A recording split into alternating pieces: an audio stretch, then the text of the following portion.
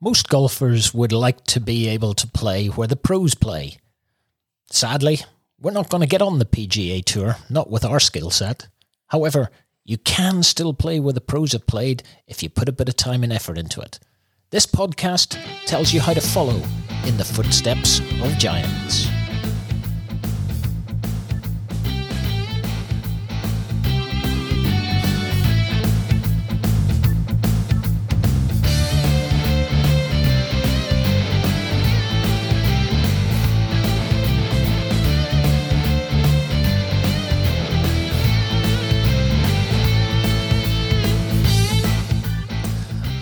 Good evening and welcome back to another episode of In the Footsteps of Giants. A podcast, as you all know by now, talks about a whole lot of things to do with golf and how we've enjoyed over many years trying to track down and play the courses the pros have played. But just at the moment, there are so many other things going on in golf. We've slightly sidetracked away from our normal sort of golfing exploits and are starting to consider the wider world of golf and everything that's going on there. So we're welcoming you this evening from our most dilapidated and crumbling old studio here. It's soon to be demolished, the Greg Norman suite. You know, it used to be a good suite, but it's caused us a few problems and it's no longer really fit for purpose. So we proposed a revamp, but to be honest, we just decided to just tear it down and move into the more reliable Jay Monahan suite, where everything is well designed and works really efficiently. Have you spoken to your lawyers, Martin, before this pod? I talk to our lawyers constantly. That's mainly about you. You know. But anyway, as you may have noticed, joining me tonight is my long-time golfing buddy and podcast partner, Des, who is looking. What I could only just say is well prepared this evening. Good evening, Thor. Yes, I'm always well prepared. Don't you worry about that. I know. It's a bit like the listeners wouldn't have known by now that you are probably the heart and soul of this podcast. Oh, yeah. But I would have to say, Des, also here tonight is our newest team member, somebody that showed an interest in the podcast and has surprisingly caused a little bit of a stir with our lady listeners. Oh, not him again. I know. Welcome back, young Mike. It's a pleasure to be back, gents. Hi, Mike. Do you see the way he's working on that voice? I know. I'm convinced that voice. You know, you almost get the sense that at some point he's going to say, "Hello, ladies," or something along those lines. There's like an Aussie twang in there, like a Greggy Norman sort of twang. I'm feeling. I was thinking earlier today that in reality, we're always told as we go through life that women like experience. And between us, Des, this year, we'll have about 124 years of that experience. Yes. So maybe that's why young Mike is achieving a fan base all his own. Yes. You know, acceptable. And playing up to the moniker as well, so that the listeners can't see, is that I'm wearing a golf hoodie. Oh, I know. Actually, there is no such thing as a golf hoodie. It's just a hoodie. It's a Justin Thomas hoodie. You know, it is. Well, no, it's not anymore. A Justin Thomas hoodie, as we can see from the logo on it. Yeah. Actually, I'm delighted to say that tonight we have some sponsorship for this episode. Oh. This is a novelty for us. Oh. We have some sponsorship from KPMG, Workday, Amstel Light, because apparently they all had a bit of spare capacity in their budgets. Yes, I heard. And they came in. Now, having said that, I do have to say, Callaway have taken a pause to consider my request. I like that. But I'm very nice optimistic. way of putting it, isn't it? Callaway are taking a pause from Phil. Yeah, I'm optimistic that they might join the Itfog family at some point, but up until then. Okay, let's just get off and chatting generally about what's going on in golf, and let's put a shout out right at the start to Miguel Angel Jimenez, Brilliant. who's just won for the second time of the 3 events that have been played so far on the Champions Tour this year. 2 have gone to Miguel Angel Jimenez, and the other one has gone to... Gentlemen. It's not Bernhard Langer. It is. Is it? Oh, okay. Bernhard Langer Do you know what? Do you two not do any research? No, do you know, prep this? I have to say that sort of older league. But the position to go to if you can't think of who's won, Bernard Langer pretty much wins every week. So it was a decent enough guess. He won the Charles Schwab Cup last year, which is the overall year. It's the equivalent of the FedEx Cup, and he is 67 years old and still occasionally shooting better than his age on proper courses. That's unreal. That's I think everybody's ambition. You know, I'm pretty sure we can shoot better than our age when we start the 9-hole. Oh, maybe. The 9-hole courses days. But anyway, okay, so that's, and by the way, to win this weekend, he had 2 holes in one during the tournament. That's right. You know, but he was quite quiet about it. He wasn't really. Well, that's what I like most about him. Is, I like about Angle. He is. I always remember when at one of the Ryder Cups when it was getting a little bit sparky, and he was seen walking over towards some of the American players. One of the commentators go, "Ooh, there's the enforcer coming." You know, he does have a certain walk that you know, if he was slightly irritated. But well, here the other thing is, what about Shane? Oh, That was no. a wee bit unfortunate. A great viewing, I have to say. well, now you see that was going to be one of my next questions to you both. Yeah. Is the Honda good viewing? Over to you, Mike. Go on. I possibly on the basis that we have the bear trap to contend with on the way in. Outside of that, and aside from the fact that we had one of our own up and contending, I wasn't really that enthralled with it. But again, it's one of those things. You think you'll always remember those few finishing holes, especially that 15th, the par 3. It's a great hole, you know. Well, is it? That? Oh, I do. I think that's a great hole. Again, there's a lot of commentary on that. The players generally don't like the golf course. Yeah, I've heard that. Yeah. And that's always an interesting thing, is because I was going to come round and say, well, look, we watched Riviera last week, and I'm going to come back to Riviera. Yeah. But watching that last night, there were over 250 golf balls in the water this week at a pro tournament. Yeah. Yeah. Yeah, and that shows something's not, and it wasn't wildly windy. Yeah. No. And it is just extraordinarily difficult. And a lot of people, apparently Jack keeps tinkering with the course, and they still haven't quite got it sussed. Yeah. So, I mean, when you watch the bear trap, I understand that it's a trap, Yeah. and I get all of that.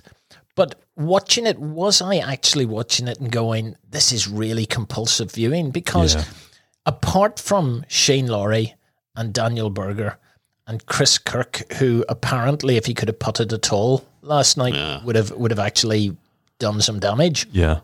He had a lot of James Joyces. But here we go. Well, again. I like the one thing. Sorry, listeners.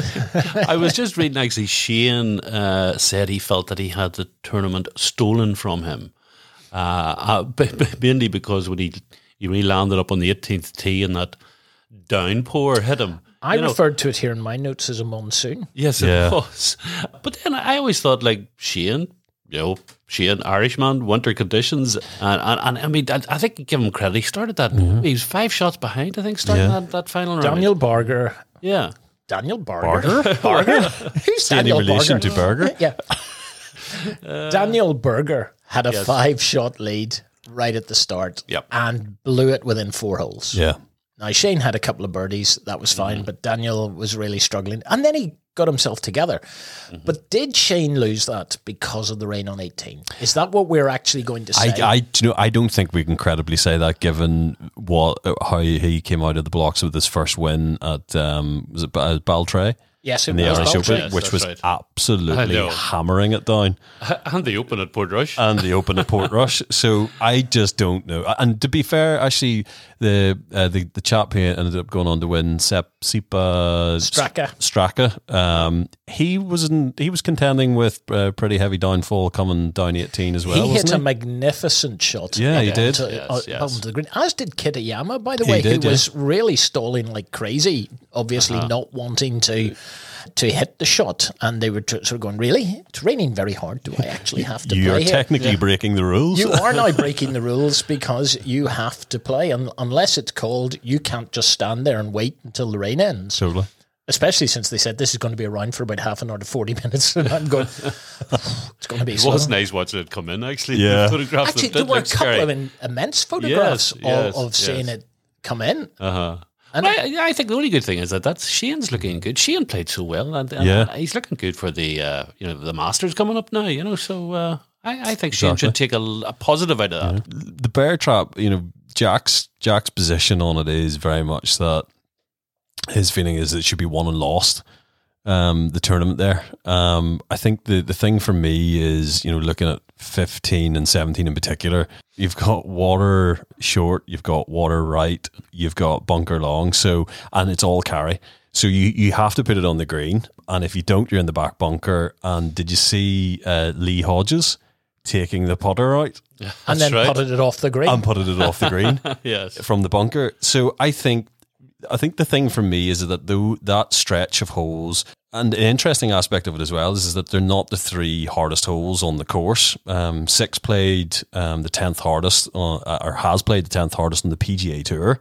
And 10, I think it's 10, 11, 12, also played harder than the bear trap. So I think it's more that it's visually well, I intimidating. think 15 is brutally intimidating. That's scary. Yeah. The other one's a lot shorter. And I mean, again, we've played a lot of shorter water holes, but when you're actually hitting as they were, I think, 230? I think they were well over 200 on it. Yes. They were hitting 5 and 6 irons. Yes. I'd have to choke down, obviously, in a 6 iron, but that's not true, listeners, by the way. And everything slides away to the right. So if you're, but the wind was coming in off the right. Yeah, so it was helping them. And these are pros, but that's when I began to realize as the names rolled through and we'd watched it across the way, it was not the strongest field. No. No, it wasn't. It was soft. Yeah. And there was a great question from Nick Doherty to Rich Beam at the Sky Cart. And it was, are we getting this right? Is the PGA Tour getting this right? 150th in the world is able to tee it up in this particular tournament and play for $8 million. Yeah. Is that right? And Rich Beam just eyeballed him and went, when I got my chance, I was 152nd in the world. And 2 weeks later, I won the US PGA. Yes. So yes, it is absolutely right that these guys get their day, get their opportunity, get the chance to come. I mean, up until yesterday, I'll be blunt. Had I ever heard of Seba Straka? No. Yeah. It wasn't on my radar at all. No. He was very calm coming down the stretch. He hit some great golf shots. Apparently, he went to college with his brother. And Pepperdine, Is it twin? I don't know that it was Pepperdine. Oh, okay. But I'm not sure that they're twins, but his brother was the recruited player, and he sort of kind of was brought along as the spare. Really? And then he absolutely blitzed his brother right through college. Yeah. And his stats were way better. Okay. And that is literally as much as I know about him. Yeah. Other than he won a PGA Tour event last night. There's a lot of good new names coming up on Americans, And that will lead into something we discuss a little bit later, which is the strength and depth around these tournaments. Yes. That even when the biggest of the big names don't play, the quality out there is insanely good. Yeah. But I didn't think it was stolen from Shane. I still think Straka went and won it. Yes, no. But I don't think, as one of our other golfing mates, Des, last night in our WhatsApp group was basically saying, I think Shane blew it. And I'm the complete opposite. No, I didn't. think He didn't Seb blow it. Straka went and won it. Yeah, I agree. He did. And I think Yes. Shane coped with the situation he had to cope with going up. I mean, he was bogey-free. Yeah. Yeah. And it was very unfortunate with the conditions that hit him on the final hole And when he probably needed just a wee bit of help with the weather. But what's runner-up slot worth there yesterday? $650,000? $700,000? He hasn't. he's okay. He's all right. He'll scramble by. Totally. Give Shane Lowry a wedge from 150 yards and in, and typically he's going to stuff that within sort of 12, 15 feet.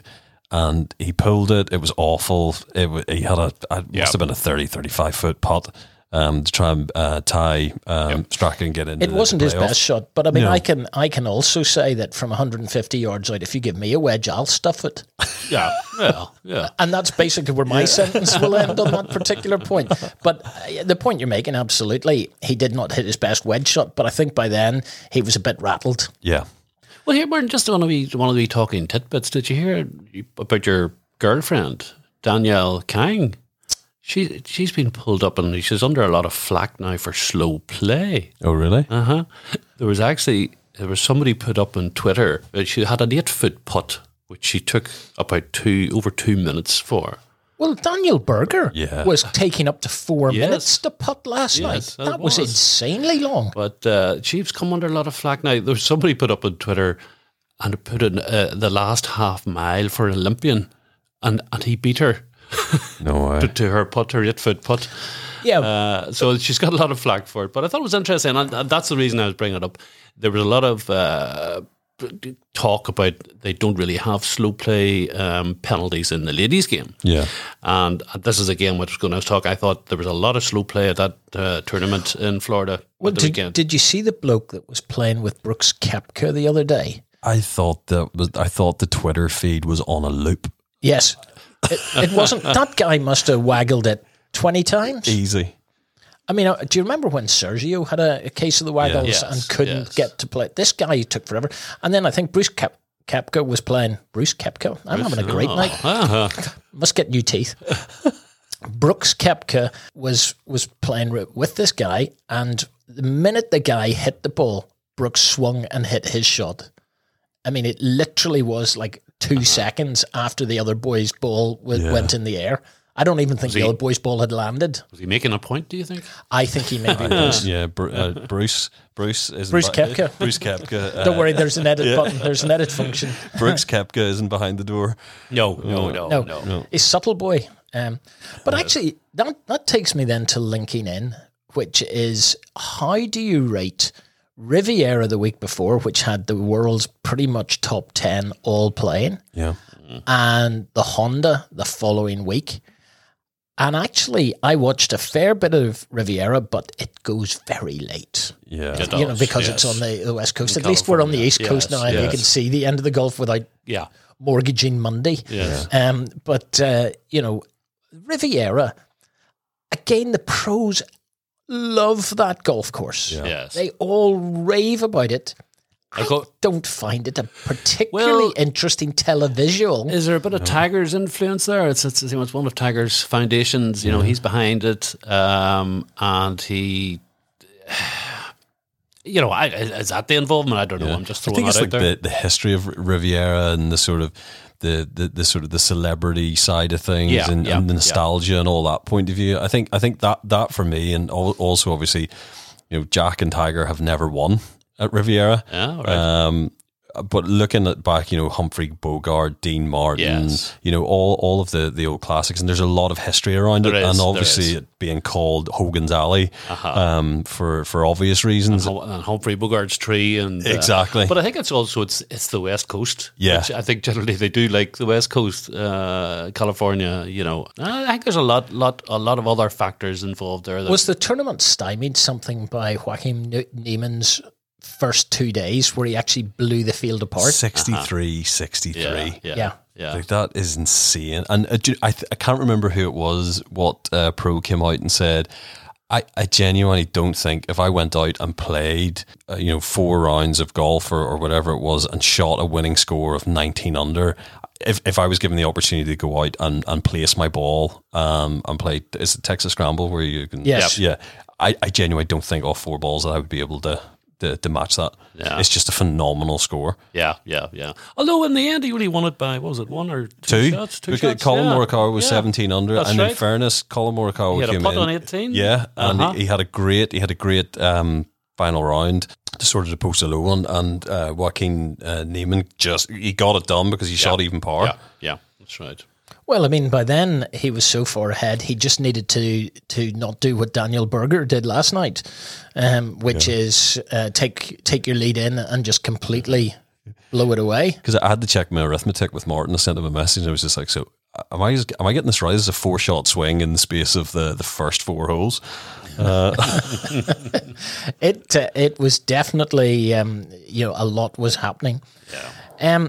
But actually, Riviera was kind of overshadowed by everything else that was going on. Yeah. What was that, Martin?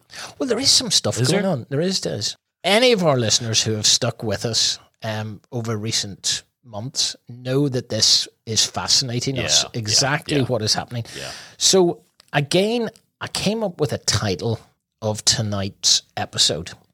I've toyed with a few things, but tonight's is 2 men and a robust shark net.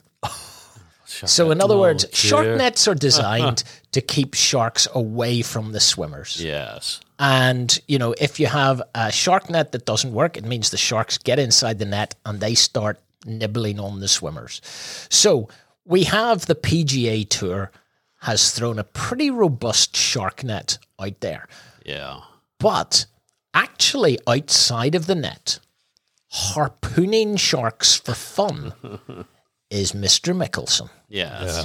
And the captain of the boat steering him into the right place is a guy called Alan Shipnuck, whose book is coming out shortly. And apparently Phil decided that it would be a great idea to tell Alan exactly what he was thinking several months ago. On the record. Yes. Well, that's debatable only from Phil's point of view. Nobody else seems to doubt that. I think, there's one thing, and Mike, thanks for sending me that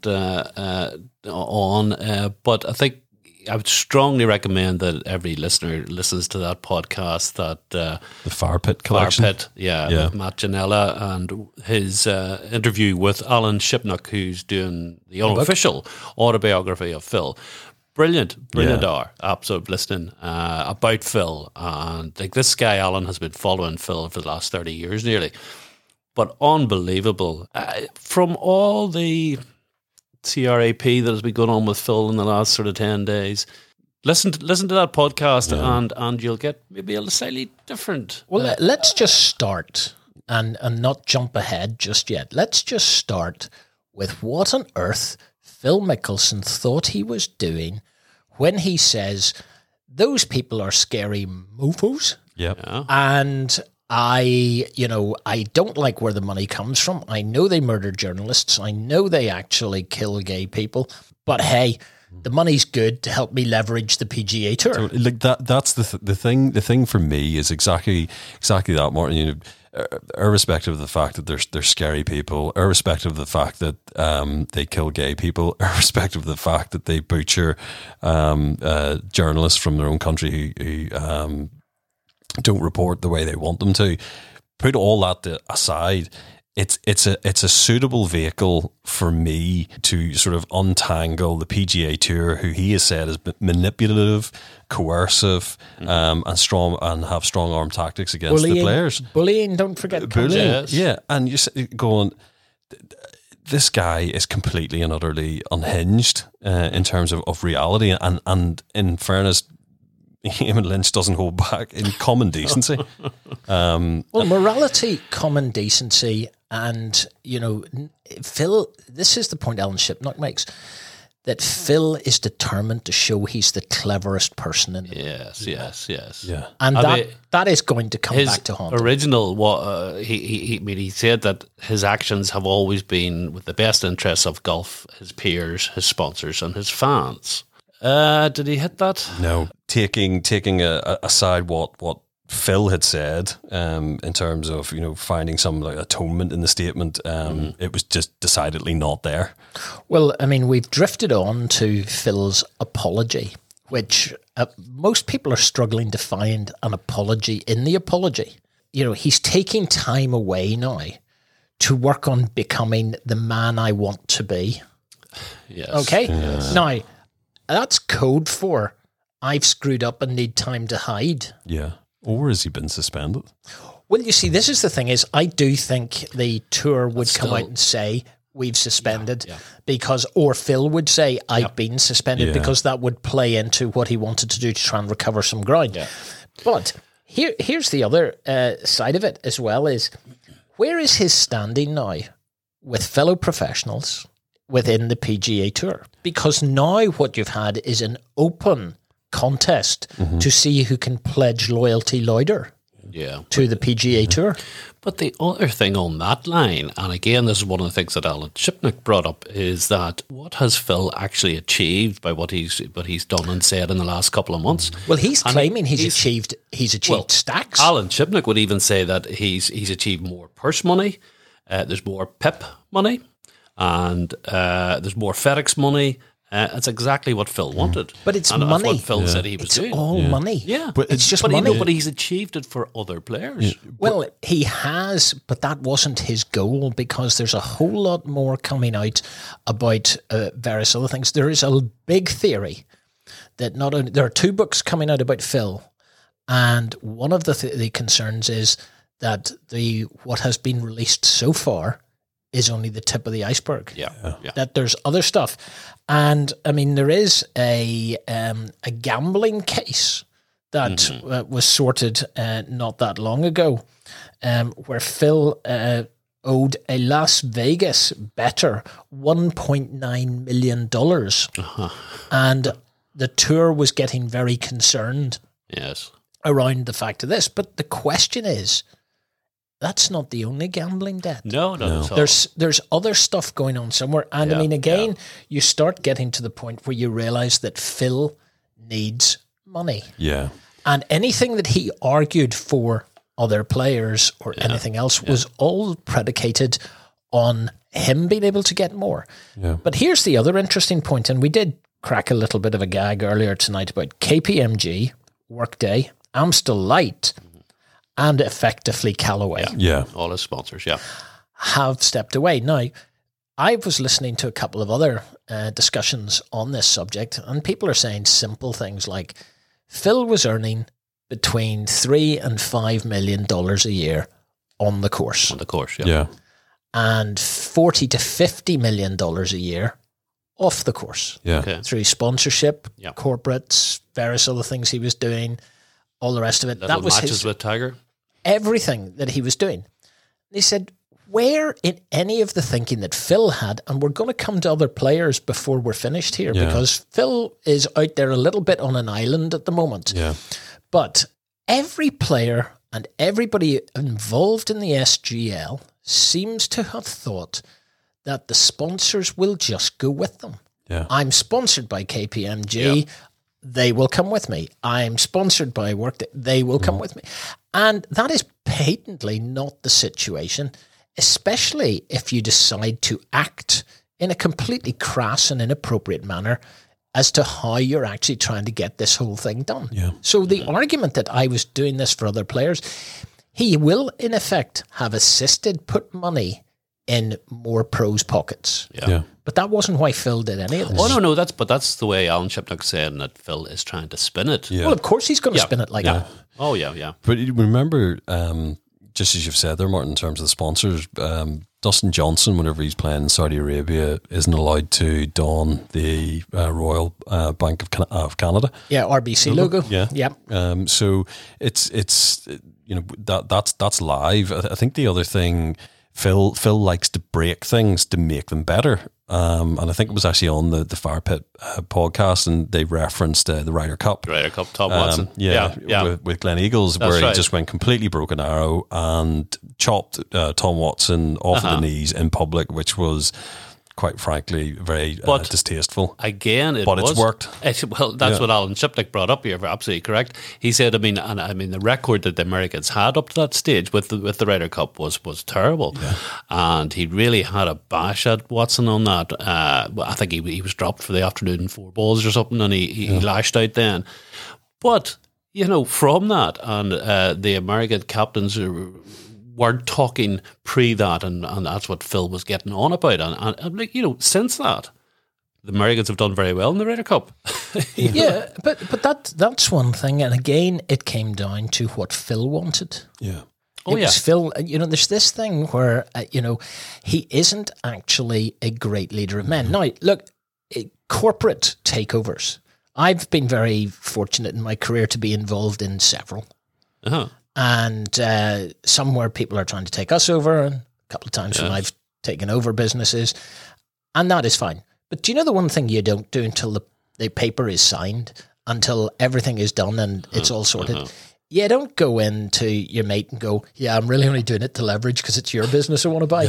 I'm telling you that I'm leveraging them to take you out and all the rest of it. Yes. That is business 101. That is your day one. Keep your mouth shut. The one little phrase that I took out of that Alan Shipnuck podcast was he described Phil as a maverick, a rogue, a renegade. I didn't know he actually joined us, Martin. Actually, it might be the only tour he's allowed on sometimes. And I'm not sure that he's going to get too far with our £9 a week. On with us, with our £9 a week tour. Top price. Okay. It was Eamon Lynch actually said as well that he was standing on the range recently, and a pro approached him, and they were having a chat, and they obviously were talking about Phil Mickelson, and Eamon sort of couched the question as to sort of say, like, what's your view on it? And he's like, Eamon, this is no surprise. Phil's always been like this. Yeah. Sort of thing. So it seems to be, and I think the one point is that it's all about Phil. And I think they were referencing the journalist Rossa Forte who died this year, and whenever they went on to the Zoom call, Phil had obviously just won the PGA. And he was holding the trophy. And it was totally inappropriate. And then they went on to whenever Tiger Woods, and it must have taken every ounce out of Tiger to pick his phone up and go, I'm going to send Phil Mickelson a message, albeit, Amy, his wife, was obviously ill at that point in time with cancer, getting cancer treatment, and say, sorry to hear about it, hope they find a cure for cancer. And Phil sends one straight back on, yeah, thanks for that. Hopefully they'll find a cure for your hook. You're like, so like, no. I appreciate levity and stuff at certain points is appropriate, but to go back to Tiger Woods, and they're not the best of friends, and it must have taken an awful lot for Tiger to reach out to do that. Absolutely. It's out of context. It doesn't work. So I think that's it. It doesn't work. It doesn't. No. There's some things. Let's just ask another question, which is, now that Phil has absolutely put his foot in it. Mm-hmm. And the other players who remember, there were supposedly 3 others who'd helped pay for the lawyers that structured the SGL concept, written the manual. Who are? It's like looking for the spies and who is there? We have our suspicions, but we don't actually know. Now, you've got Bryson has come out and said, I'm going to stay on the PGA Tour because, and by the way, this is the new phrase that we've all got to get used to. And the new phrase is, I want to play where the best players are playing. Now, that is going to replace growing the game as the new mantra. Mm-hmm. I want to play where the best players are playing, which is what they're now all saying. But Dustin Johnson and Bryson coming out and saying what they've said, along with a few other players, have they thrown dirt in on top of Phil's coffin in the grave? I think what has happened is that they've got a heads up, or they've found through the sort of the grapevine that Alan Shipnuck was going to announce what was in the book. Mm-hmm. And I don't think there's any, from my point of view, there's no smoke without fire. And DJ coming out, Xander Schauffele and Bryson, all quite tight together, and just before stroke overlapping, whenever Alan Shipnuck had disclosed what Phil had said on the record, they all sort of said, we're staying where we are and we're committed to the PGA Tour, and boom, boom. There's no coincidence there whatsoever. Yeah, it's very true. The interesting piece now is that they have the 20 players, and Greg is going to mention this on the players, the week of the players. Yeah, well, you see, this is the interesting bit, because there are 20 players that supposedly have signed the NDAs. Yeah. But there's also a story. There's also a story that you've got up until a certain date to walk away and hand back the money, any advance you've been given. Right, okay. So up until a certain date. But here's the other thing, is there is no tournament schedule. No. There is no actual concept out there to be looked at or for the fans to get interested in. Yeah. There's clear indication, and we mentioned it in the previous pod, that Donald Trump, a couple of his courses are front runners to, etc. Doral and Bedminster, But you need the structure in place. There's supposed to be a tournament in June. Yeah. There is no structure. And Greg now, if he announces names, there'll be a few boys panicking. Yeah. Now, look, we know for a fact, because they've actually come out and said it directly, some of the European players have been a little more direct. Yeah. Lee Westwood said, if they want to pay me $50 million at my age to play golf, I'll go play. Yep. And do you know, I respect that. I don't have a problem with that. Because I respect that. He's saying, actually, here's a real chance. I've got to commit 5 years, 7 years, whatever, $50 million guaranteed, plus I can win some money. Yeah, Of course I'm going to do it. And he's just saying, I'm actually not going to look at where the money's coming from. And that's his choice. Yeah. And, you know, my moral choice is not necessarily his. You made your call last time on the podcast, Mike, where you were offered $50 million and you didn't want your kids growing up hating you. I don't think I came down on one side. No, I think I've left that open. I think you lost your chance. But was that a DA fell out of his back pocket, Martin, as he was leaving the room? Yes. Yeah. But actually, you know, and Poulter was fairly clear. And, you know, but there's a few people like Adam Scott who are now being very coy. And a few others. Even Joachim Neiman was asked, and he was fairly quiet, because some of these boys are looking at it as the history of the game's one thing, but making your money is another thing. It's very easy once you've won several majors and you're making money off the course and everything else to actually turn these things away. Yeah. But what do you think, though, of Greg's threat? Oh, the letter that he wrote. This is just the start of it. You're a big bully, Jay Monahan. I do think we will be talking about this still 6 months down the line. Yeah. Because with Greg and his threats of legal action, and you know what American lawyers are like, they're going to get their teeth into this, and this is going to go on. But it's going to run for years. Yeah. And you don't have a tournament. The boys aren't jumping ship to go play on a tournament that's mired, or on a tour that's mired in legal troubles. Yeah. At this point, the letter to Jay Monahan, just reading it, there's such a chip in the shoulder. There was poison in that, isn't it? There's so much venom leaping from the page, and at this point, I just want Greg Norman to sort of head off into the chasm of obscurity. But I mean, Greg was slapped on the back of the head about 25 years, 30 years ago. Yeah.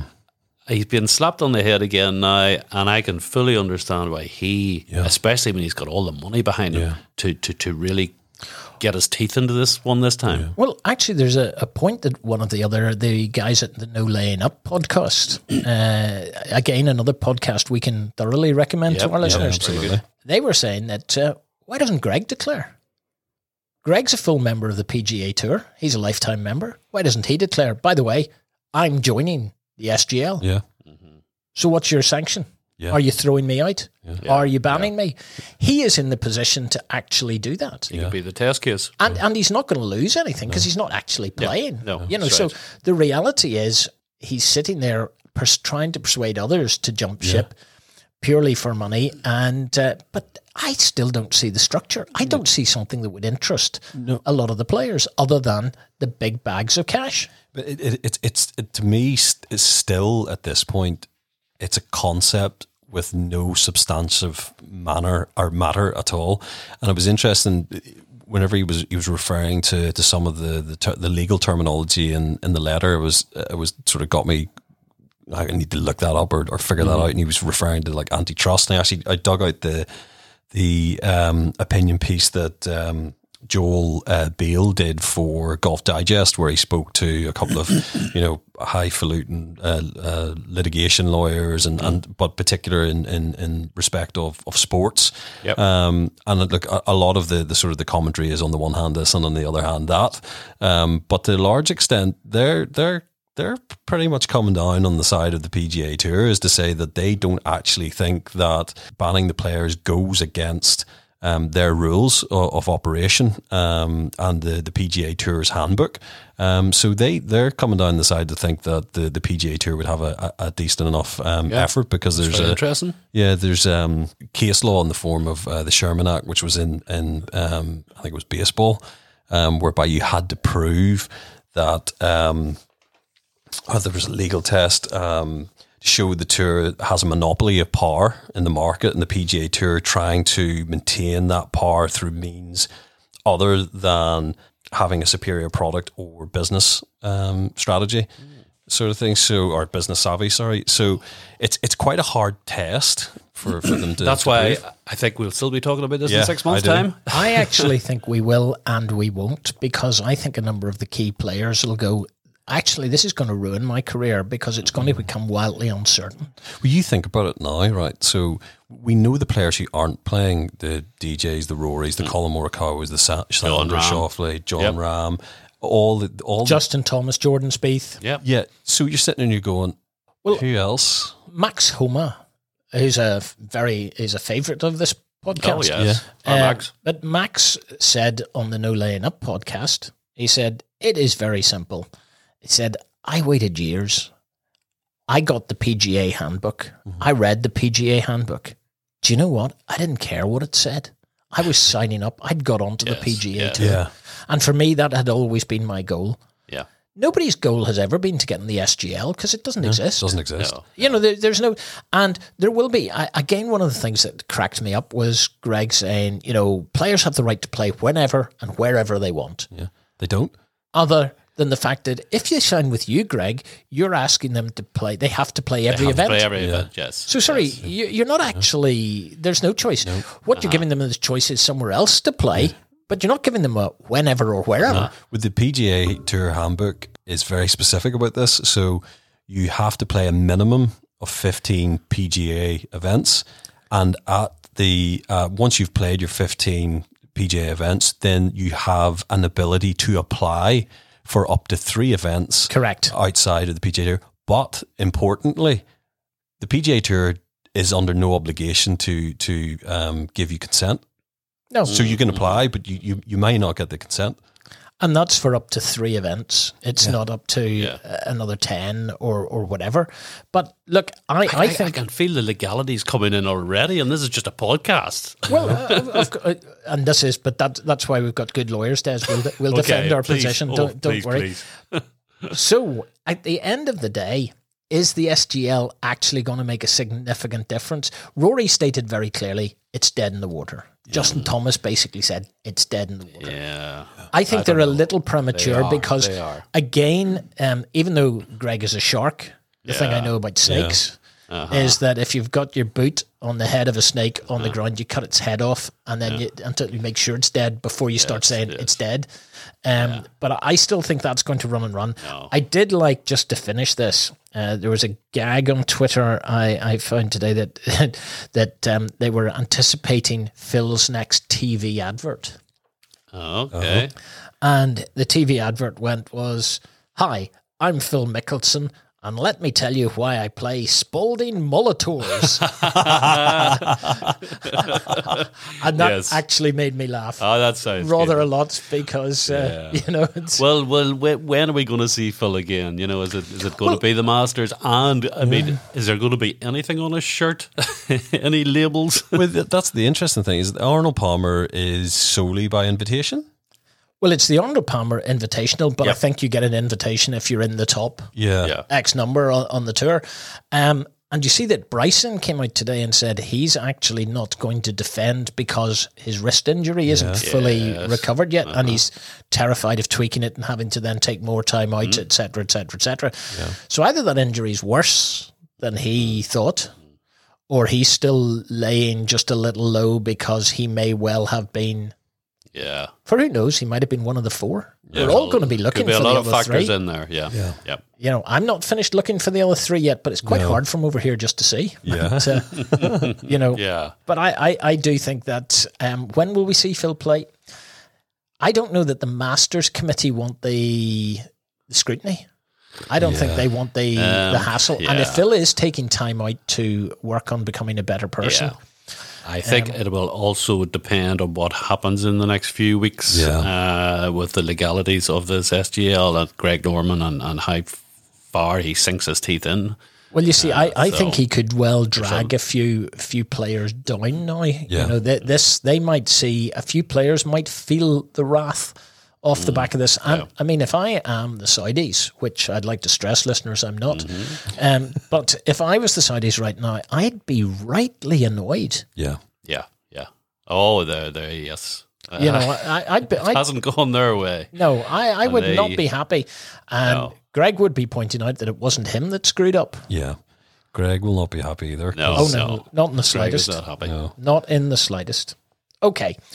We could spend so much time just going around that subject, but we do have our own golf season approaching rapidly. And we have 2 new things for this year's podcast. One is our search for the most interesting and exciting 9-hole courses in Ireland. And then we naturally have to go and try and play them if they're ones we haven't actually played. Mm-hmm. Now, apparently I've done a little bit of research, which is always something you enjoy, Des. There are at least 85 9-hole courses in the Emerald Isle. Mm-hmm. So there are 85 9-hole courses. And increasing. I know there's some being worked upon. And so really we're also putting a little bit of an appeal out in tonight's podcast, which is say, listeners, if you have a course that you think we should be considering and going to play that we maybe haven't played up until now, and most of the 9-hole courses in the south of Ireland we haven't gone to because we've tended to go to the 18-hole courses. Yeah. Uh-huh. But what we'd like to do is hear from any listener who's got any suggestions. But as part of the research, I discovered a couple of things, which is there is a top 50 list of the world's best 9-hole courses. And I spent a little bit of time looking at that list. Uh-huh. And there are 4 courses in Ireland that are in the world's top 50. That's quite an accolade, yeah. So, and you're going to be a little bit astounded here in a second. Uh-huh. Top of the list in the world rankings that is in Ireland, and I think it comes in at about number 8 or 10, is Cruit Island in Donegal. Yeah, Critch Island, sometimes we call it. Is it? Yeah. Spelt Cruit. No, you call it Cruit. But there's maybe some Irish pronunciation, and that's why I have you on the pod, I don't know if you've ever been there, and I have been there, and I've walked about half the course on the perimeter with my good lady. I haven't played it, but it is stunning. Yeah. And actually, Faldo was very interested at one time on trying to acquire it. Oh, really? Apparently. That was the rumours. He also had a go at Ballyliffin. He did, yeah. That's right. The land over to the other side of it. Yeah. But Critch Island is a beautiful, beautiful part of the world. And it's a long way north. Well, it's actually just south of Donegal, basically. It's at South Donegal. And so you get there in 3 hours. Okay. Yeah, from Belfast. So that's on. Yeah. Then there's, although I may well pronounce this incorrectly again, listeners, I'd like to apologise in advance to our Irish audience, but Mulranny Golf Club in County Mayo is in the top 50. Castle Gregory Golf Links in County Kerry. Okay. And then, unbelievably, Des, Bushfoot Golf Club is it? In County Antrim is in the world's top 50 as put out by golf.com. Get away. That's superb. I love Bushfoot. Bushfoot is awesome. It's now, I've been a member of Bushfoot since I was 10, so I've maybe taken it a little bit for granted. And I've always said Bushfoot has 4 brilliant golf holes and 4 good golf holes and 1 very average one. Yeah. But it's a lovely walk. It's fantastic. Really and it's got a wee Lego train that runs through it as well. Absolutely. A wee Lego train that takes you to the Giant's Causeway, a UNESCO World Heritage Site. Yes. But let's just call it the wee train. Yeah. So the other 3 that actually came up when I was continuing to research, and there's an argument that Blessington Lakes in County Wicklow is the best 9-hole course in Ireland, but yet it's not listed in the world top 50 list. And then the small course at Castle Rock, the little 9-hole dunes course, is hidden away. And I mean, there's some very interesting little golf holes on that because we've played that. Yes, we have.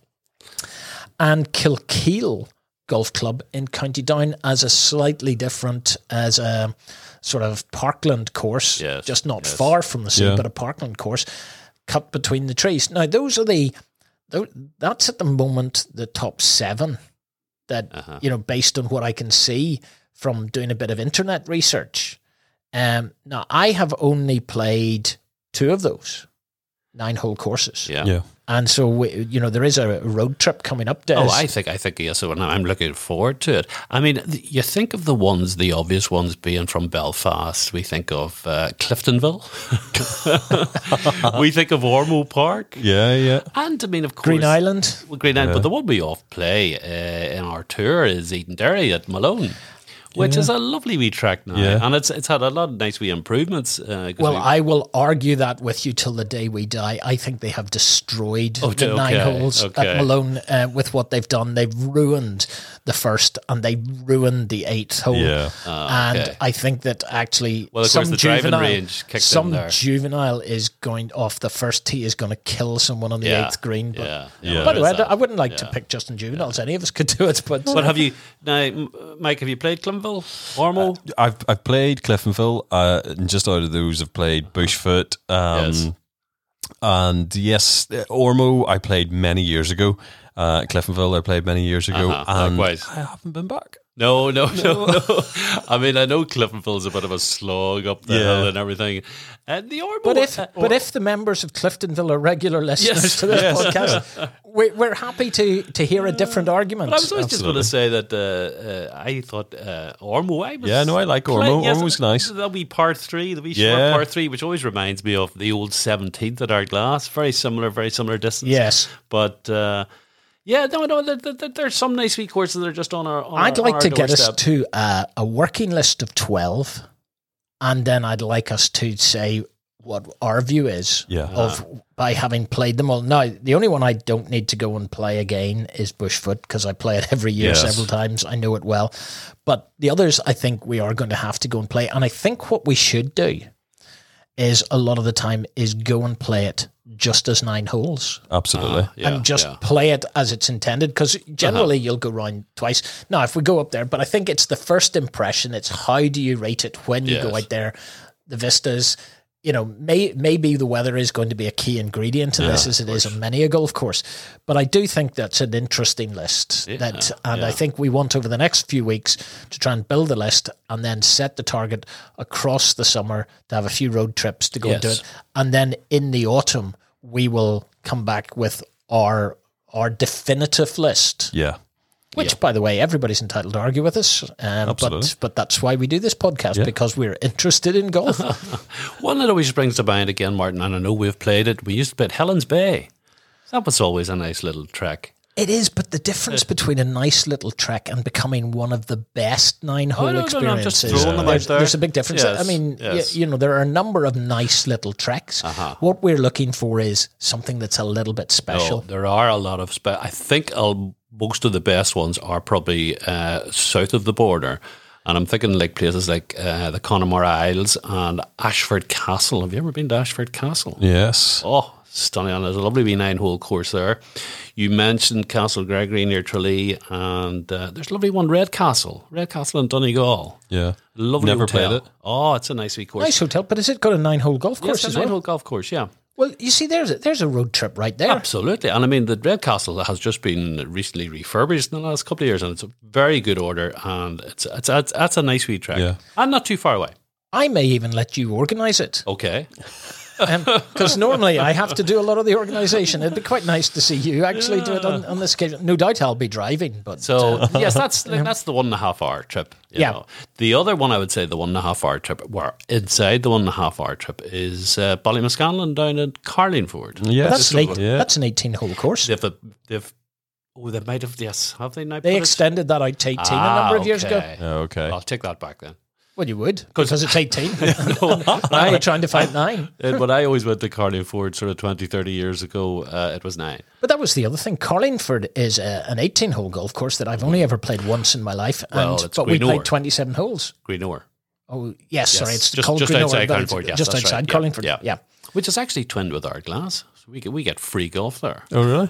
Yes. There again, he's always got an angle. I'll bring you there. He's always got an angle. Right. The other thing we're doing this summer, and in fact this one's probably going to run a little longer than this summer, which is another little feature, which is called Mike's Mission. Yeah. Now, Mike being our new resident young person, he has set himself a little bit of a challenge. And over the next 24 months, his target is to become a scratch golfer. Oh, yeah. Now, what's the current handicap, Mike? 4. Playing handicap of 4.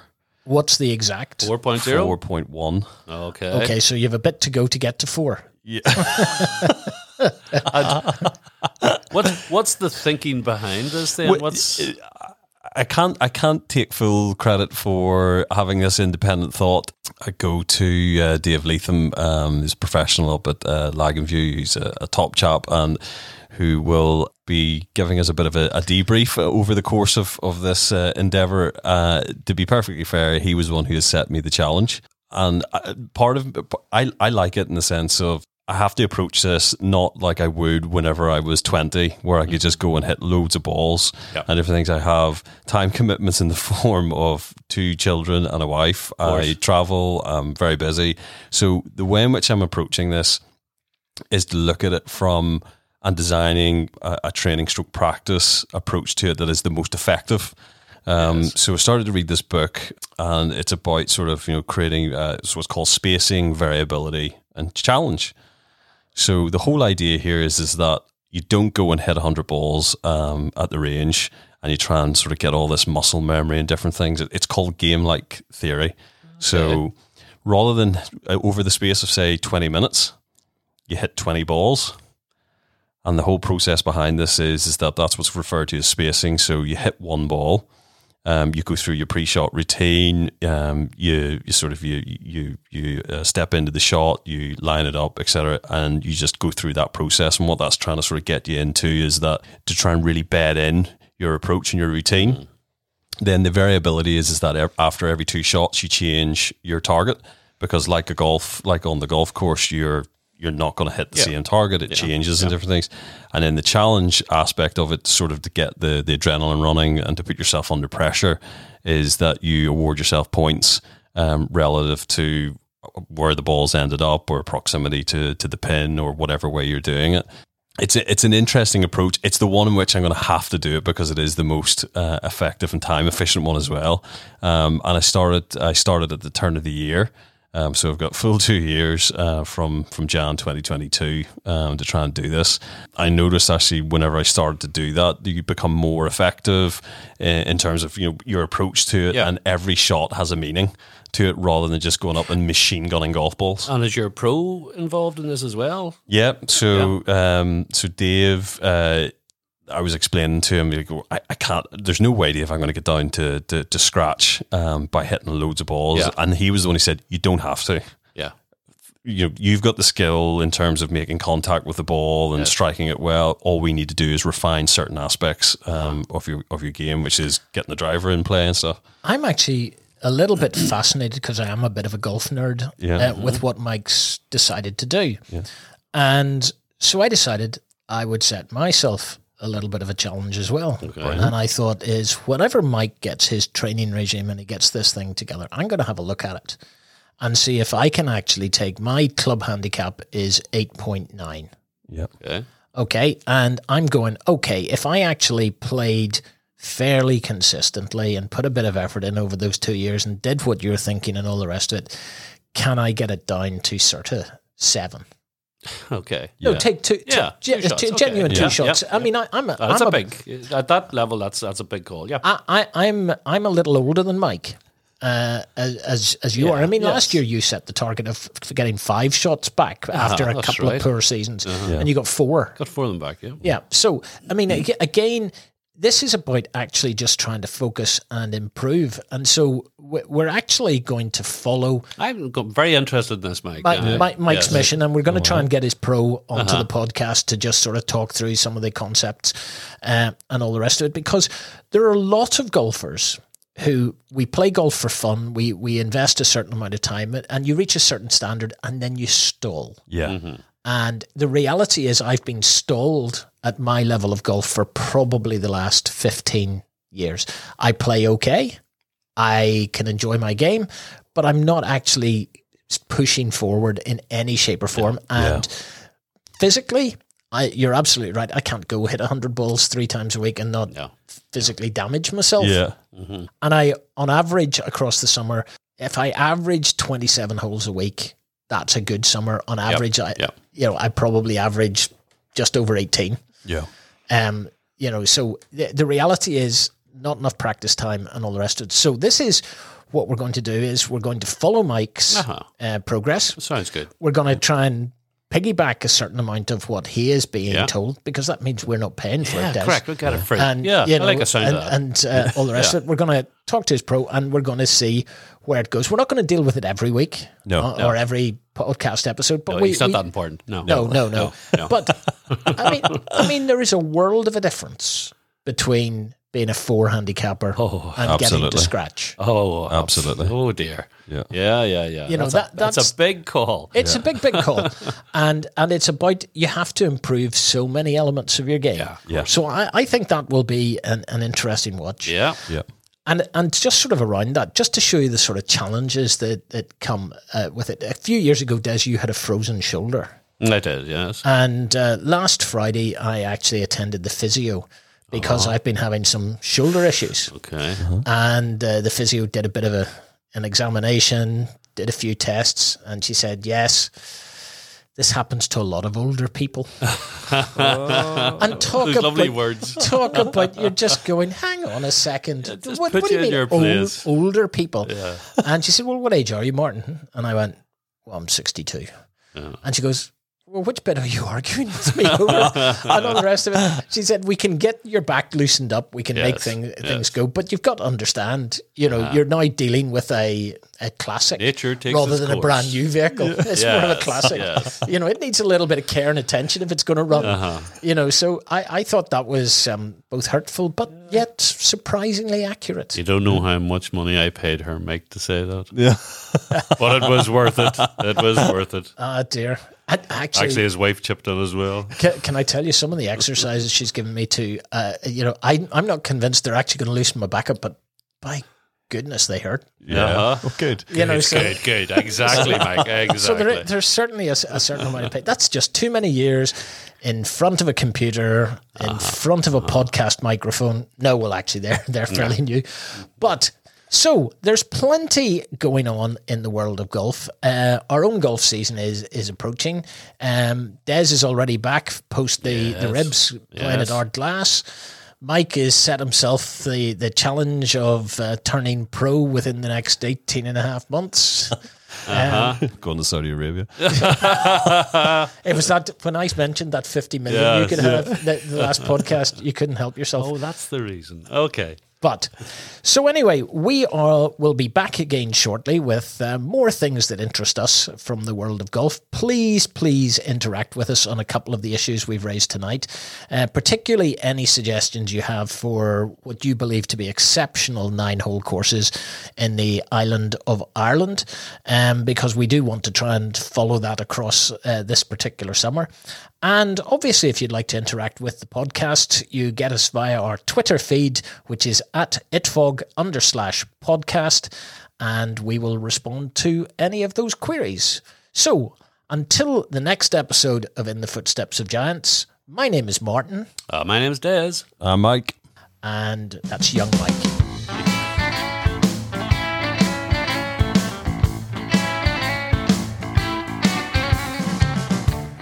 If you've enjoyed this episode of In the Footsteps of Giants, please hit the subscribe button from wherever you get your podcasts. Also, if you'd like to leave us a good review, that would be most helpful as well.